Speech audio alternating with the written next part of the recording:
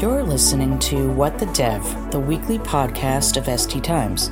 And now, here's Dave Rubenstein, Editor-in-Chief of ST Times. That's right. I'm Dave Rubenstein, and this is the weekly What the Dev podcast from ST Times. You know, many of the conversations we've been having these days revolve around security, as the numerous ransomware attacks and data breaches have focused new energy on the subject. So here's a quick aside. About 10 years ago, BZ Media, the company that created ST Times, launched a conference called S3, the Software Security Summit. And you know what? No one showed up. Security just wasn't top of mind at the time, I guess. So anyway, the growing number of these ransomware attacks and data breaches certainly have changed that tune, and now everybody's worried about security.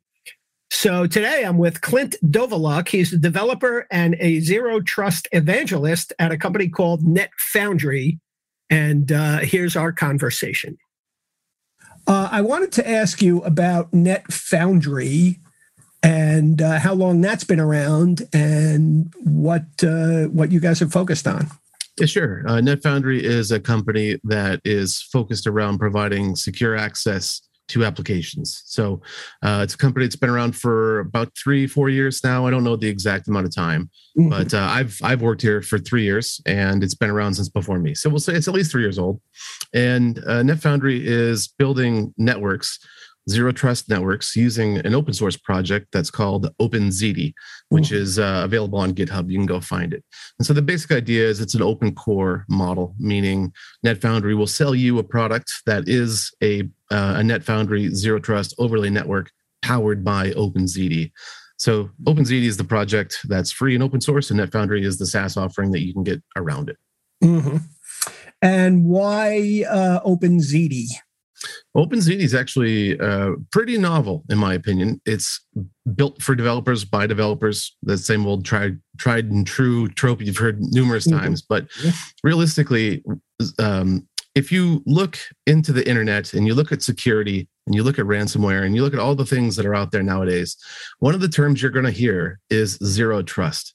Zero trust is a term that has been used and abused by lots and lots of vendors and or other projects. But one of the things that OpenZD does that is truly novel, I haven't seen anybody else do this just yet, is OpenZD is built around the idea of taking those zero trust networking principles of strong identity, authorized before connect, and putting them into your application itself, as opposed to leaving that that sort of security layer to your network. All too often, people use and secure their networks as opposed to securing their applications itself. That's really what sets OpenZD apart from pretty much anything. And so if you're a developer and you want to make a C application or Go or Java or you name it, you can make your client-side application, you can make your server-side application, and you can have a secure pipe from your client to your server with no listening ports. And that's really the big part, because in a zero trust network authorized before connect, that horizontal movement is really, it's the downfall of lots of networks. That's how ransomware propagates, is through open ports. Right. And with an OpenZD network, there's not a single open port. That's really cool.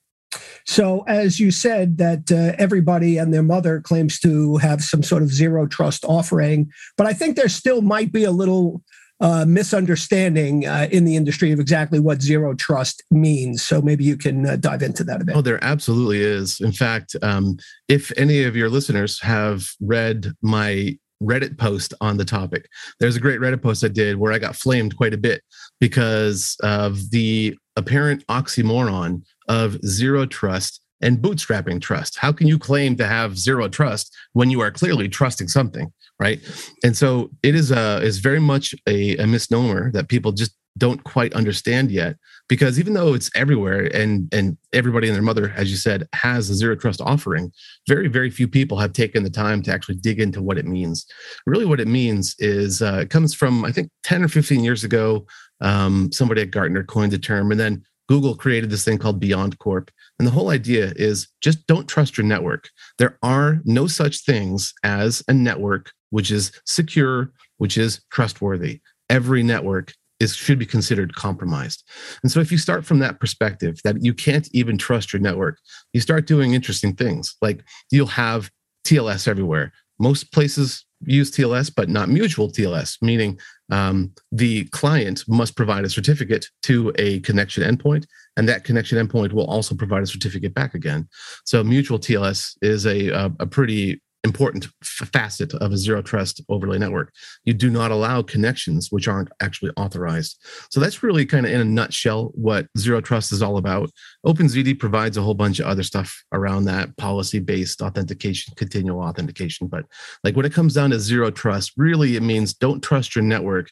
Consider every network hostile, including the network that you're on right now, your home network. And as you know, every IoT device out there, people are really worried about IoT devices because, you know, it's hard to upgrade them. They don't get the love. They might go out of service. And then, you might have a botnet running right at home and never know it. Mm-hmm. Boy, that's interesting.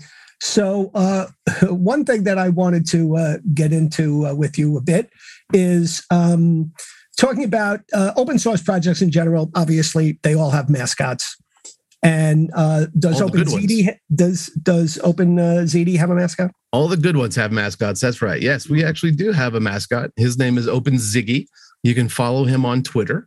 He's also used in lots of our marketing materials that you see from the OpenZD project. For example, I will do presentations focusing on OpenZD, and I will bring Ziggy into every conversation. Mm-hmm. If you go out to GitHub, you can actually go to the OpenZD/branding project and see, you can find all the little Ziggies that you want out there. We got a whole bunch of them in a whole bunch of different outfits. Like we have them on the beach. We have a chef Ziggy. We have all kinds of things like that. So for example, one of our, lots of people will have a incubator project. Well, we have a test kitchen, the OpenZD test kitchen. Mm-hmm. And in that test kitchen is Ziggy with a cute little chef hat on, right? Mm-hmm. So go check Ziggy out on Twitter. He can be snarky sometimes, and he likes to retweet a lot of CVEs that are just really important. So I don't know if you're familiar with CVSS scoring, but two of the features of a CVSS score are actually, is it attackable over the network? And if it's attackable over the network, do you need no permissions? And that's a really, really big deal. Because if you can attack it over the network and you need no permissions, well, then, you have a pretty vulnerable application. Right. Recently, there have been quite a few of those, like Log4j has Log4Shell, and Spring had the Spring4Shell, I think is what it was called. So yes, we have to go back to the mascot. Yes, Ziggy's our mascot. So, I wish this was not a podcast, but actually something visual where we could see Ziggy, the mascot.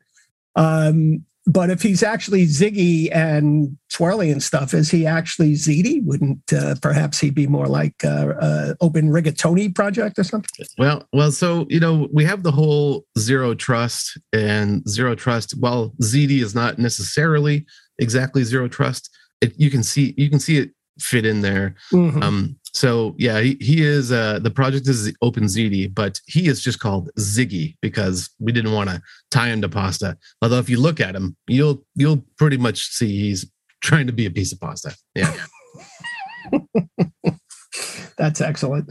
And we also have him in lots of your favorite languages. So like if you want Ziggy in a Python shirt, he's got a Python shirt. He's got a Java shirt. He's got a Golang shirt, a C shirt. We got him in a bunch of different outfits.